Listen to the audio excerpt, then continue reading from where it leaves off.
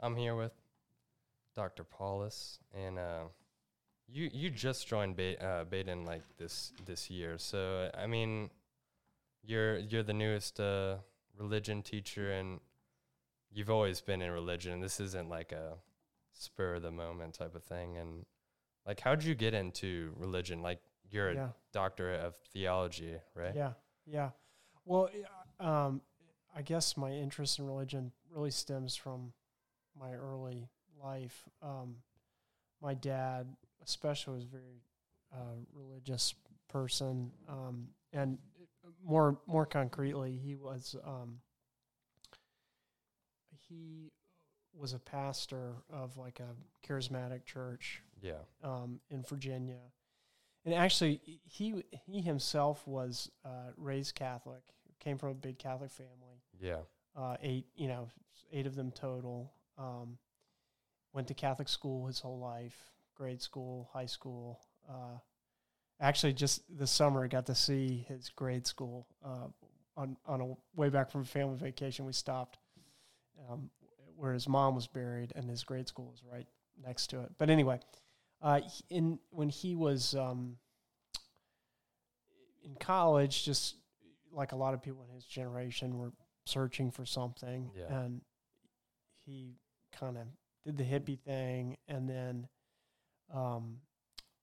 sometime in the early 70s had this pretty dramatic conversion experience with a lot to do with the miraculous as well. Like the community he was in was experiencing these, like, I guess what he would say would be very dramatic outpourings of the Holy Spirit, and also seeing spiritual signs, the exercise of spiritual gifts. And so for him, this was like this like living religion.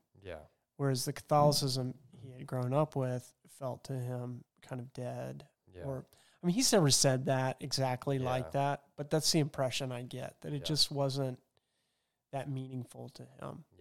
And so when he had this experience as a young man, I think he thought he had found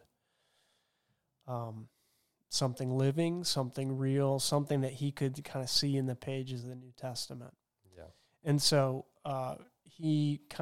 there's a community forming in Central Virginia in the early 70s around this kind of charismatic movement.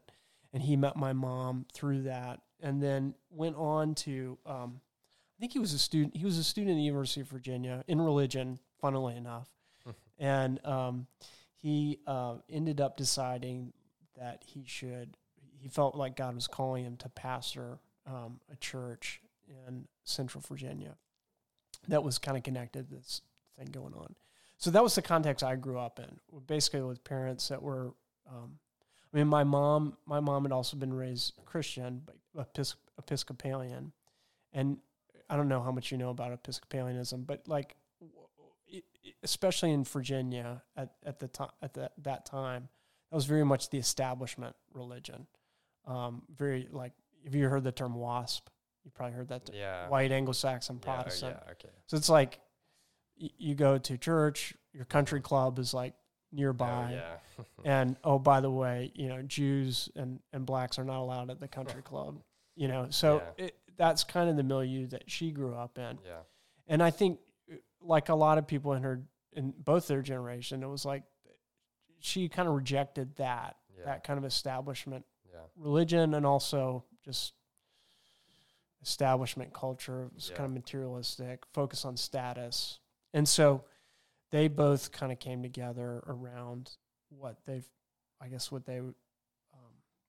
experienced as like very authentic kind of living religion, and they wouldn't even call it religion, living faith, living encounter with Jesus Christ. And so I was born in that kind of context. The church was kind of small, but very like intense community. And so my dad pastored that church for, I guess, until I was about 7 or 8, and then he actually went to seminary. And while towards the end of his time in seminary, he met a guy who had been who was from Croatia, who had started a seminary in Croatia. And the guy invited him to come teach at the seminary in Croatia.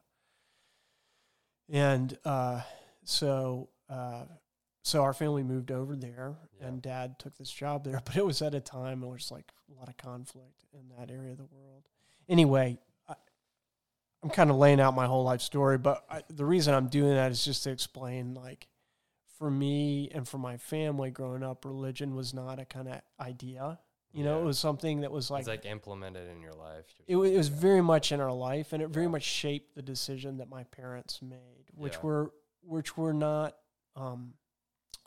just go with the flow kind of decisions. Gotcha. They were like sort of risky, or at least they were bold decisions, I guess you could say. Yeah. So because of that, I think I always had the sense that religion was real, that faith is something real, that it's something worth staking your life on. Yeah. But what the charismatic tradition that my parents that kind of raised me in, what it doesn't have much of is much of an intellectual tradition. Yeah.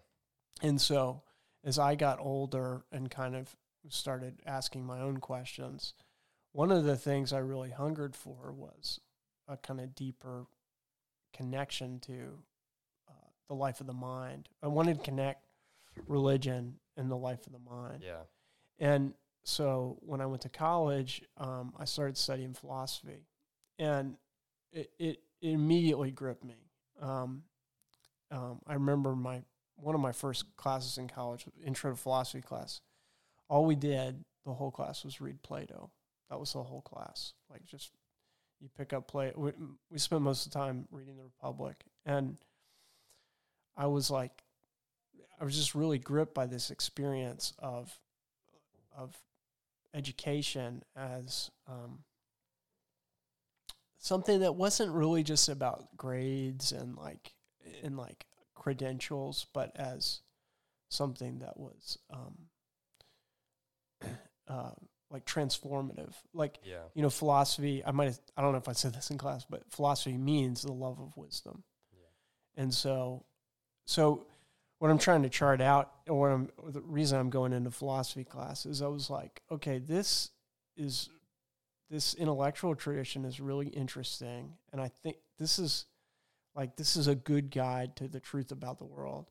But from my growing up experience, I had this experience of faith that seemed like, well, this is a good guide, you know, like this is what life is about, like religion. So for me, the question was like, is there a way, do these two things meet? Like, does the life of the mind, does the intellectual journey ever touch faith? And that became a kind of like quest for me. Yeah. Because all these famous scientists, they tend to be atheists, correct? Like, I don't know. I mean, I'm just thinking of the most famous ones, like, in that off the top of my head. I don't know if that's true or not. I mean, certainly there are many atheist scientists, but you know, Einstein, for instance, was like, I don't think he was a theist exactly, but I don't think it would be right to call him an atheist either. But definitely there's a sense, I think, and maybe this is what you're getting at in popular culture and our image of science, is that it is kind of a self-sufficient intellectual enterprise, and that you have to choose between science and religion. I don't know. Is that kind of where you're getting at? I was thinking, because a lot of people, like, these two cannot coexist. Yeah. Sort of like, I cannot take that really advanced, like, medical and all that type of science now. Like, a lot of people cannot get past that, like, especially like all the fable, like, people call a lot of the myths like fables, because people can't get behind, like, for instance, that all these people back when, like, Noah's Ark, like, Noah was hypothetically, people are saying, I don't know, 500, 100, around, like, that age, and, like, how can that be true, kind of thing? Yeah. Like, how could people do that? And, you know, like, especially back then, like folklore and myths, like we know that and how other religions, like poly religions, like kind of had interpretations for explaining how like the world worked, that they aren't true, and that's just how it is for those religions. And like they, like the people, I don't know if this is right, but the people like later came out and they're like, yeah, like this isn't, we just wanted a way of interpretation on making people's lives easier because they don't have to worry about a higher being, and they just want to praise a higher being because they can't really control any of the real world. They can only control their life, and they can't control like natural disasters, for instance. Like they want to give a reason that, and right. One interpretation of religion is to see it as a method of trying to control nature, or if not control nature, give an explanation for why nature is uncontrollable. It sounds like that's where you're getting at. I think that's certainly been one interpretation for religion. And I mean, there might be some truth to that.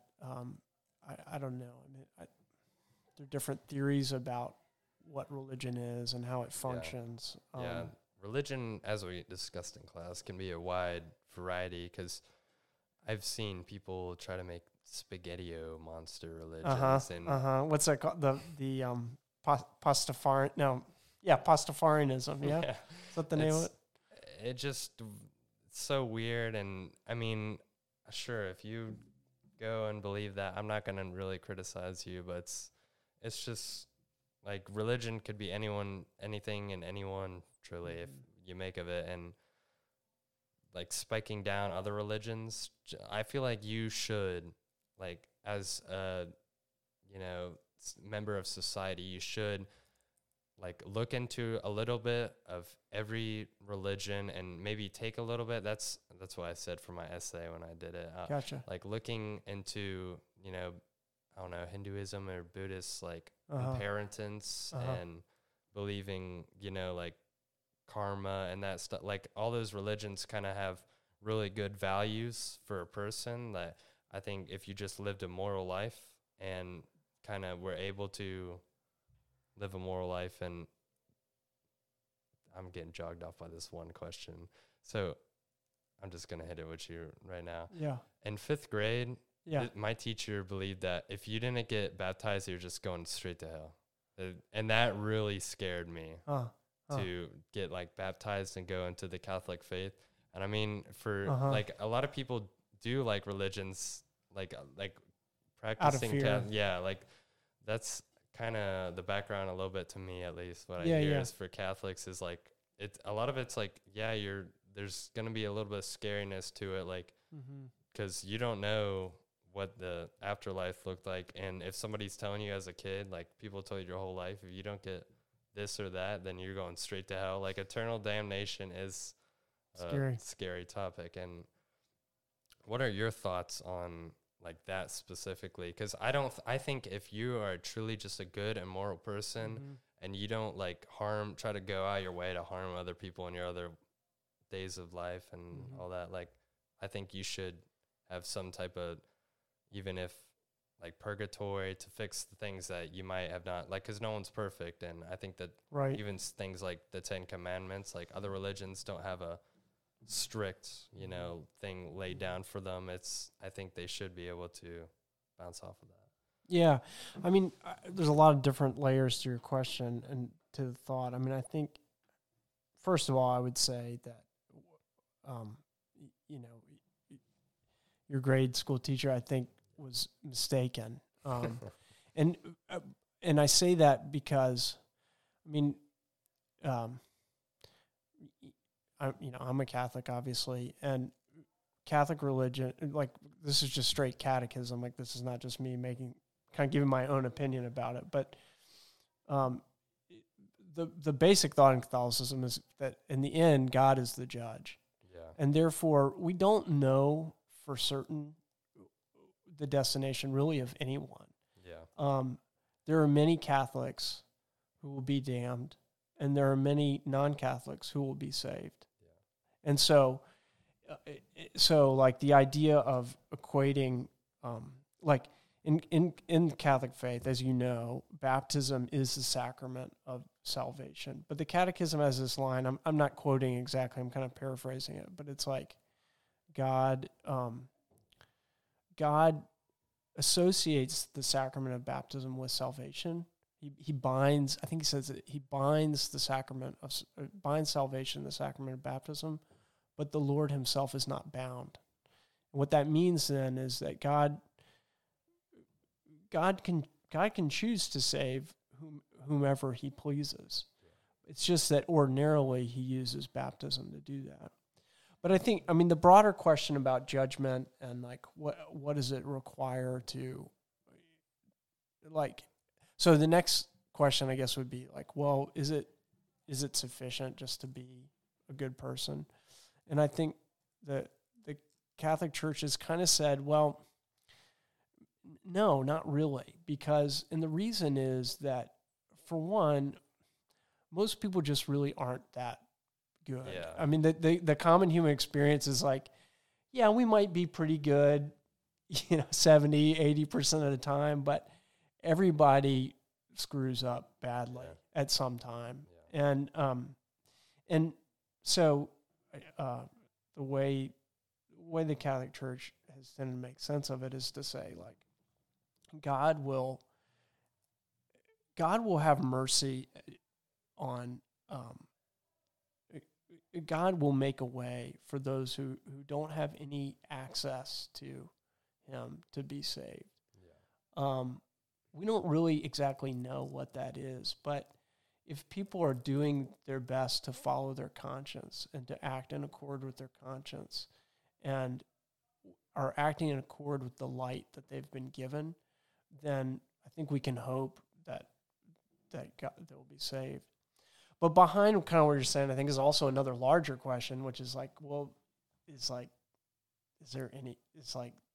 there really going to be a kind of final judgment, And I mean, this is obviously one of the most controversial points of faith, but I think there are pretty good reasons for it, or good reasons at least to think that it might be true. One of those is that it's like, there's a lot of injustice in the world. Yeah. And if those injustices are not righted in the end, then it's kind of a morally meaningless universe. So that's one kind of philosophical argument that is persuasive to me about, I don't know, why the idea of judgment kind of makes sense. It seems probable. Yeah. Even on grounds that aren't like the Bible says so or something. Yeah. Anyway. Like, another thing that I was like, I want to say like a deep practicing Catholic, and I still go to Sunday a lot with my dad. Like that was kind of our routine, but like one time I was watching this, like, social media has a big influence, and I was watching this one show. It's called The Good Place. I don't know if you watched it. No, I've never seen it. But I knew going into it, I was just like, I'm just going to watch this, like, whatever, it's something new. And it talked all about, like, so this girl, she dies, and she goes to heaven. You later find out that she wasn't, and then she was, like, kind of getting tormented the whole time, like, during, like, the so-called heaven.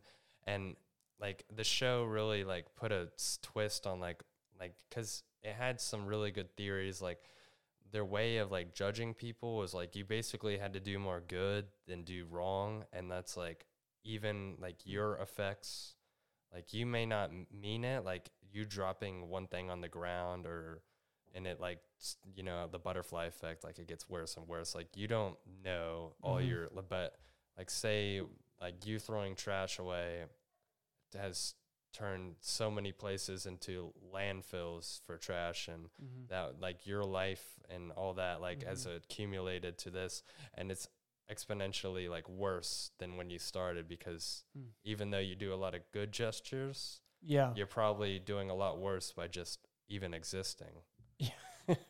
It's kind of a scary thought, huh?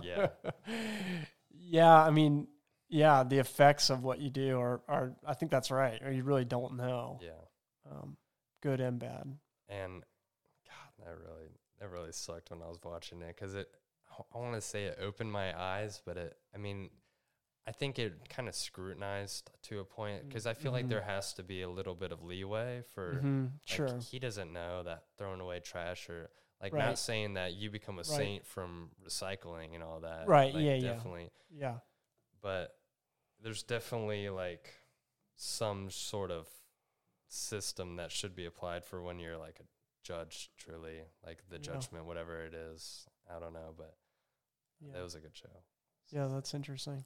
But yeah, I mean, I feel like the Saints show that.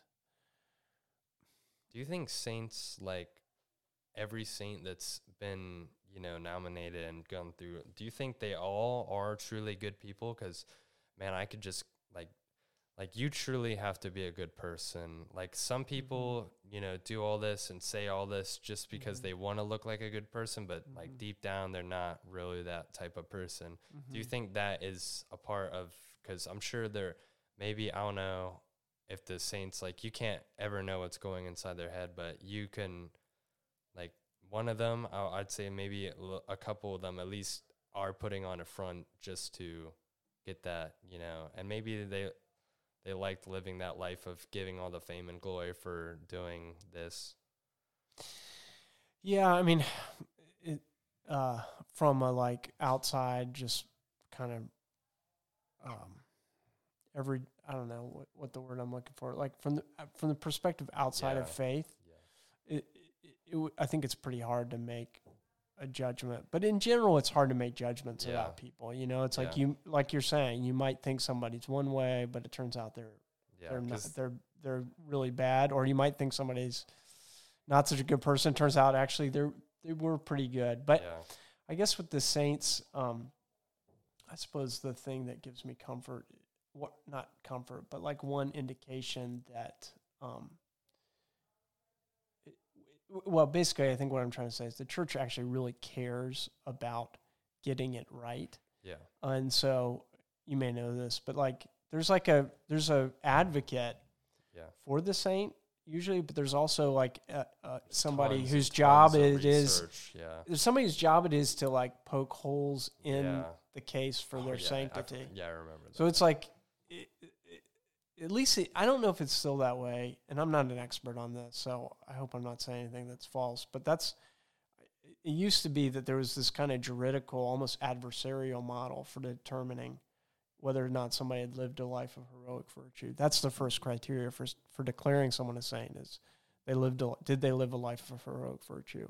And a lot of research and time and money goes into like figuring that out. Yeah. And that's way before you get to the miracles and that kind of thing. So, I mean, I guess I could say, I as a matter of faith, I believe that the saints of the Catholic Church truly are saints.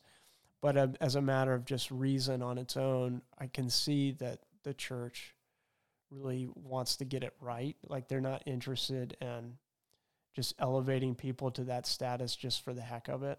Now, has this always been a thing? Because I feel like, especially in more recent years, when people kind of get way more analytical and get critical on stuff like that, like especially because now, like, you can't say the same things you could. Right. Yeah. I'm sure the process has changed, but I would just be making stuff up. I don't know exactly how it's changed or what the details of it are. I understand that. I was thinking, like, well, this is on the topic of religion, but, like, what are your opinions on, like, radicalist religions? Because I was thinking, like, religions that, like, Japanese religions, obviously, they said, like, do you ever think that some people make these religions just so, and they make, like, certain rules just so they can get, like, the people to do what they want, sort of? I'm sure that happens. I mean, sure. Yeah, definitely. We know from recent history that's like you can pinpoint certain cultic movements where it's like some leaders just kind of on a power trip and convinces people to follow him. 'Cause So I think about it a lot. yeah, The like kamikazes and all that, like those people dedicated, they gave up their life just so they could crash a plane into the U.S. or whoever they were fighting. And that's just like, I don't personally think any religion should like give up. Like a lot of, religions, like especially cult-like religions, like have these theories where you're going straight to heaven even if you don't got to live a great life. Even if you just give up your life doing this. And like a lot of those, I don't know if they're still successful like there in Japan. I'm not sure any. Yeah, I don't know either, honestly, Tyler. I mean, I think, it seems like if it's a misguided kind of religion. Like it's a way of thinking about religion that separates it from morality. Yeah. And really, I guess, from truth in a way. And there are definitely a lot of religions like that. Was that like, I'm not sure, I'm probably asking you, just shooting answers you don't exactly know, but it, like, in the Japanese, do they, I'm just wondering, maybe you have an answer, but like, would they have that same set of like religion, like if you die like fighting for your country, was that always around? Do you think they just changed that for World War II? Or like I don't know the answer to that. Yeah, I gotcha. Yeah, but it's a good question. It'd be interesting to find out more about that, but I don't know the answer to it. You spent a lot of your life or not a lot of your life, but 3 years, you said, in the first day of class in Croatia. Yeah, actually 4 when I was a kid, yeah. And a kid, did you say you were 16? When I moved there, I was 12. Yeah, definitely. I was almost 12 when we moved. I was almost 16 when we moved back. So about 4 years. That was hugely influential in my life. So when we moved there, it was 1992. There had been a war there in 1991. And there was, when we moved to Osijek, the city we lived in, you could hear gunfire at night. Now it wasn't actually people fighting. It was actually soldiers shooting their guns in the air, like drunk soldiers. But you could also find like shrapnel in the streets, and many of the houses on my street had been damaged by bombshells, mortar fire. In fact, the house that we moved into had a shell come through the roof, but it didn't explode. And that was before we moved there, but it was only it's probably like 6 months before we moved there. Yeah, okay. Did you get it? You just open the front door and it's just...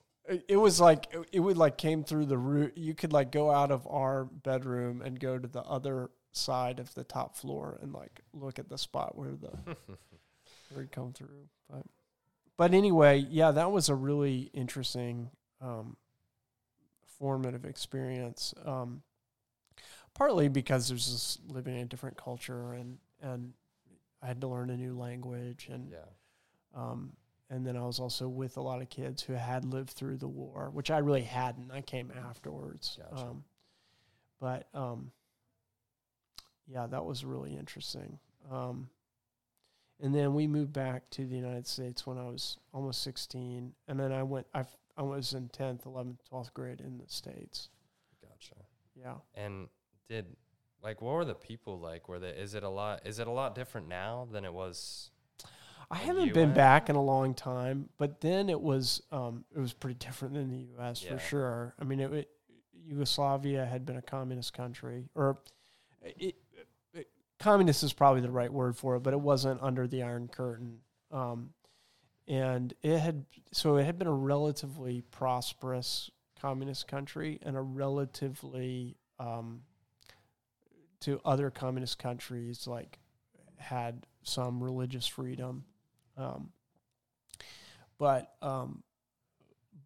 it was the standard of living was way lower than it was in the United States, and the people were good people, but yeah, it's just a very different culture. Yeah, because I've heard. Wow, I want to go to college for travel nursing. Oh, cool. And I want to like travel like different countries. I'm super huge. I got them all like memorized by name. Cool. And where they're at and stuff. That's awesome. And like just like looking out, I was looking up today just for this podcast that the population is 4 million and Ohio's is almost 12 million. Yeah. And does that play like a role in like, it's a smaller area, right? It's right by the coast, right?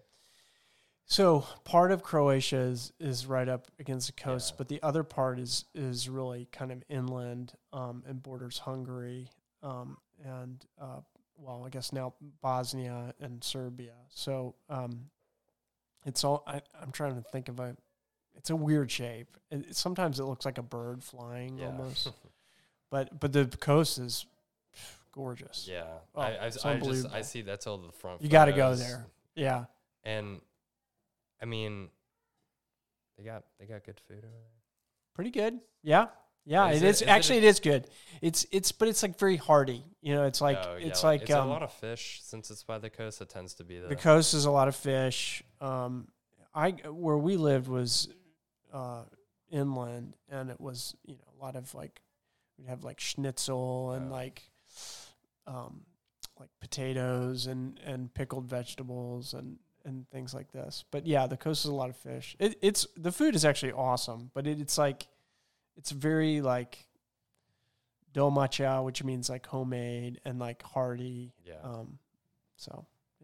And coming back to America, was that like a huge did you mainly speak what Croatian? Yeah. When we were there, I did mainly. With my family, obviously I spoke English, but I would spend a lot of time with my friends. As kids in Croatia have tons of freedom, so I was just hanging. Even as a young kid, you're hanging out with your friends all the time. Yeah. So yeah, I spoke Croatian, and it was strange coming back to the United States.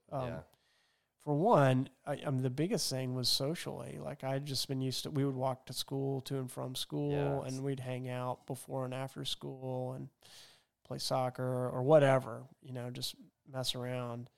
When we moved back to the States, it was like, if I want to go hang out with my friends, I have to get my mom to drive me somewhere. Yeah. And it sucks because, like America's like genetically engineered for cars, really. Right. Yeah. And if you don't have your license, you're kind of stuck. Yeah. And really. Coming back, did you like, you came back to where you were originally from, or was it? Pretty much. We came back to Central Virginia, so I didn't actually. We did not come back to where I had been living, so it was pretty much a new place, new community, new school. Yeah.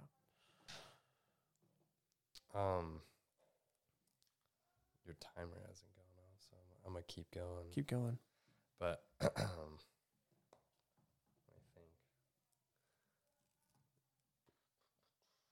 it doesn't always have to be continuous like this. So I have this picture. It's kind of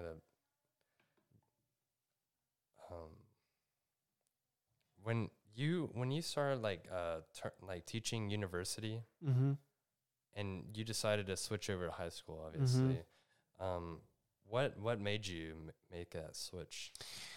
I mean, the short answer is I don't know if you know how it works, but basically, let me just say more straightforwardly. I wasn't able to get a full-time tenure track job at a university, and so I kept thinking, next year I will, and in the meantime, I would adjunct, which just means you're like on a contract to teach a class. Yeah. So I would sign, 3 or 4 or 5 contracts each term at a different universities, and I always thought, well, I'll do it just this 1 year, 1 more year, and then next year, as I apply for jobs, somebody will hire me. But what I thought would just start as 1 year, turn into another, and then last spring, or actually last fall, a class I was supposed to teach got canceled at the last minute, and that left me with just a couple of classes to teach, and that really wasn't enough for my family. And so I decided that I would start looking into teaching high school. Yeah. And so that's really how I made the decision. Did you teach your classes? Because, I mean, religion kind of is, personally, like, I think a lot of it should be talked out, because that's just, or did you, like, lecture it more? Kind of a mix. I mean, it kind of depended on the class. Like, so for a long time, especially at Miami, I taught a class in religious ethics, which is actually one of my favorite classes to teach. And that's pretty much all discussion based. And I love that class. It's a really fun class to teach. I don't know. We'll see, but it may be a class I teach at Badin at some point. But that's mostly discussion. But I also and I taught philosophy classes, just kind of, especially philosophical ethics, which is much more discussion based. Yeah. But then I've taught a world religions class a number of times, and that's tends to be more lecture, which honestly is not my favorite way of doing it. But the problem is when you teach world religions, there's so much information that people need to know that are just like basic facts. And you can't really get into the deep stuff with integrity until you kind of know the basics. Yeah. And so, anyway, that class ends up being lecture with some discussion. Yeah. And that's kind of how ours is. That's kind of how ours is at the moment. It may open up more, but I kind of feel a responsibility to like make sure everybody knows, just has a basic like literacy. It's not as interesting, but you kind of like. Yeah, and I know that, like, typically, I know you're probably not, you're used to lecturing for hours and hours and able to, like, keep going, and I know you always get cut off by the bell in every class. It drives me crazy. You're like, it's already over, and you just started getting into it. But that's been probably a part of the switch, just class after class after class, and you don't got, like, much time to get out what you want to say. You got to talk faster or whatever. Yeah. But, well, that pretty much, do you have any questions for me? I mean, you keep going. It's up to you. Yeah, I don't know so you've been at Badin all 4 years, right? Yeah. None of my family has, like, gone here, any of that. Oh, really? How did you end up here? So I went to public school till 3rd grade, and then there's some sketchy stuff going up at my public school, and then I was like, I switched over to St. Joe's, and then I kind of, rode the rail up to whatever it was, 3rd grade to 8th grade, and then I was like, I want to go to Badin, because that's what everyone else was going to in all the feeder schools. Right. Yeah. My sister went to Fairfield, and she's only a couple of years older than me, but she went to Fairfield even when I switched over, and then she went to Fairfield all through high school. She probably want to made a legacy for coming here because she's smart and all that. But that's cool. I try, but that's cool. Well, yeah, good for you. So was your family Catholic? Were you raised Catholic? Yeah, I was. Yeah. So I wasn't like, my parents weren't like super, like we would go to like Christian stuff, and it was more like Christian non-denominational, and it was like we would go to certain things, and we would definitely go like on holidays and all that for sure, but it wasn't like becoming like a weekly thing until I went, and I was never like baptized. I was baptized for Christian, but for Catholic, like no, and I had to like restart the whole process. Like you had to do, I was in like 7th and 8th grade, 7th going to 8th grade. A lot of kids have like their confirmation and that in 8th grade, and I had confirmation, first communion, and what is it, baptism, all in the like same time. Because so basically, you would go through the system, and you would go. I went to St. Julie's, and I really like St. Julie's. Yeah. And I would go to mass with my family, and then afterwards we would go over to the building next to it, and we would like talk about what happened like in the scripture, and then we would learn more about like the faith, and like we would spend like an hour or two after mass, and some days were like really long and strenuous, and other days were like really like nice and like short, and it was like I got to learn a lot, but I learned definitely like a lot about the faith. Like I feel like more than anyone that went to my feeder school like learned, just because you know I was getting packed with information on like what was going on and all that, and I became very interested in like how things go. And I do like the Catholic proceeding of mass, and it's like really like kind of strict and like formal, and I like that. And but I also like, you know, different bits and pieces of different like religions, just how they do their stuff. I mean, I think the cool thing about one of the many cool things about Catholicism is, you know, it means universal. And so it has arms that are wide enough to embrace whatever's good anywhere you find it. It doesn't mean that, obviously, it's not like mass is going to like change to embrace like traditions from every religion, but it does mean that it's like, it's not reactive. Like it's a fundamentally like a kind of embracing thing. I mean, it's not soft. Like it distinguishes between truth and falsehood, but it's generous and hospitable in as much as it wants to promote whatever's good, whatever's true, whatever's beautiful in the world. Wherever you find it. And it's a lot different from other religions, because I didn't know until you told me. It was the Jewish, a lot of, there's different like parts of it, but a lot of it stays, you said, inside the family, and they don't really like they welcome new people, but like they don't like encourage people to go out. Right. Judaism doesn't tend to encourage conversion. I mean, people do convert, but it's not a missionary kind of faith.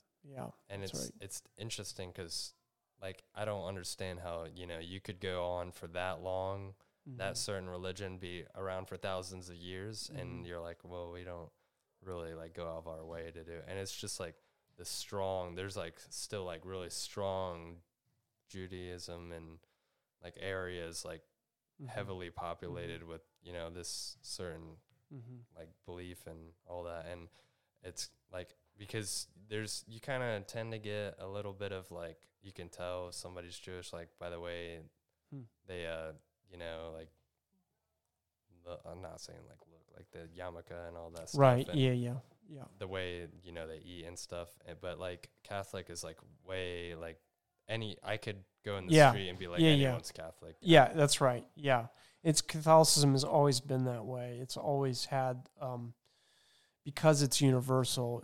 It takes root in every nation. And so like there's actually a really famous early letter, which I'm just paraphrasing right now, but it basically makes exactly that point, that Catholicism like takes on, it sort of incarnates itself in the different human cultures all around the world. So you can't know a Catholic by what he eats or the way he dresses or what kind of ethnicity, like what kind of ethnic background he has. Not really. It's sort of like it's present in all these different places and ways. I was super intrigued. One of my friends told me that he was Muslim at work, and I was super intrigued. But I kept asking him like all these questions, and he was like really open to answering them. And even though he was dating this one girl, and I was like, do you like care if like passing on the religion? And he was like he was like strongly believed that he would like whatever, even if his like wife, future wife or whatever, like he was super into like converting them. And that's like super different from, you know, other religions like Judaism and all Mm-hmm. that. Yeah. And he was telling me his prayers, and I was just super intrigued by it. It was a little brief, cool. but because he ended up switching over to a different place. But Yeah, it's religions are fascinating. I don't know. I feel like though that to me the enduring question is like what's true about the world and how does religion like fit into that? You know? And also what can we learn from the perspective of religion about the truth of the world? Anyway. Yeah, I know. It's great that a lot of people have something to lean on, because I see even like prominent today, like people my age, like find like a super big belief in like God, and like always having something there for them. Mm-hmm. And that's like a main, thing that people are like saved. They like go out and they say they're saved by. Yeah, I mean, this brings up another thing. I mean, kind of another topic. In some ways, I think a kind of a danger to true religion is to see religion as a coping strategy. Yeah. And I would say, unfortunately, many people think of it exactly in that way and have their religion as a way of coping with life's difficulties, almost like there's a kind of therapy. Yeah. I think it's kind of a danger because you need to be able to cope with life, obviously, and religion, faith in God can help with that. But like, I think a lot of people think that that's kind of where it begins and ends. Yeah. Whereas for me, I think what I'm keen to like press on or like to hone in on is the idea that religion and that that the question of the truth and the question of religion need to be put together. If all religion is a coping mechanism, then in a sense it's just another ideology. Yeah. And if it's another ideology, is it the best one? Well, maybe so, maybe not. But anyway, I think it's important to see I think I'm interested in exploring religion as something beyond ideology, because we have a lot of ideologies. Yeah. And you wouldn't, per se, sway people into not, like, well, if you wanted them to grow their faith, you would rather, like, them grow their faith. I want people to pursue the truth. Yeah. I think that's the most important thing. Yeah. And I'm not, obviously I'm an ardent Catholic because I came to it as an adult and through many years of searching. And so I think Catholicism is true. I love Jesus, and I am profoundly shaped and moved by him. But I don't want to. John Paul II said the truth, the faith has to be proposed, not imposed.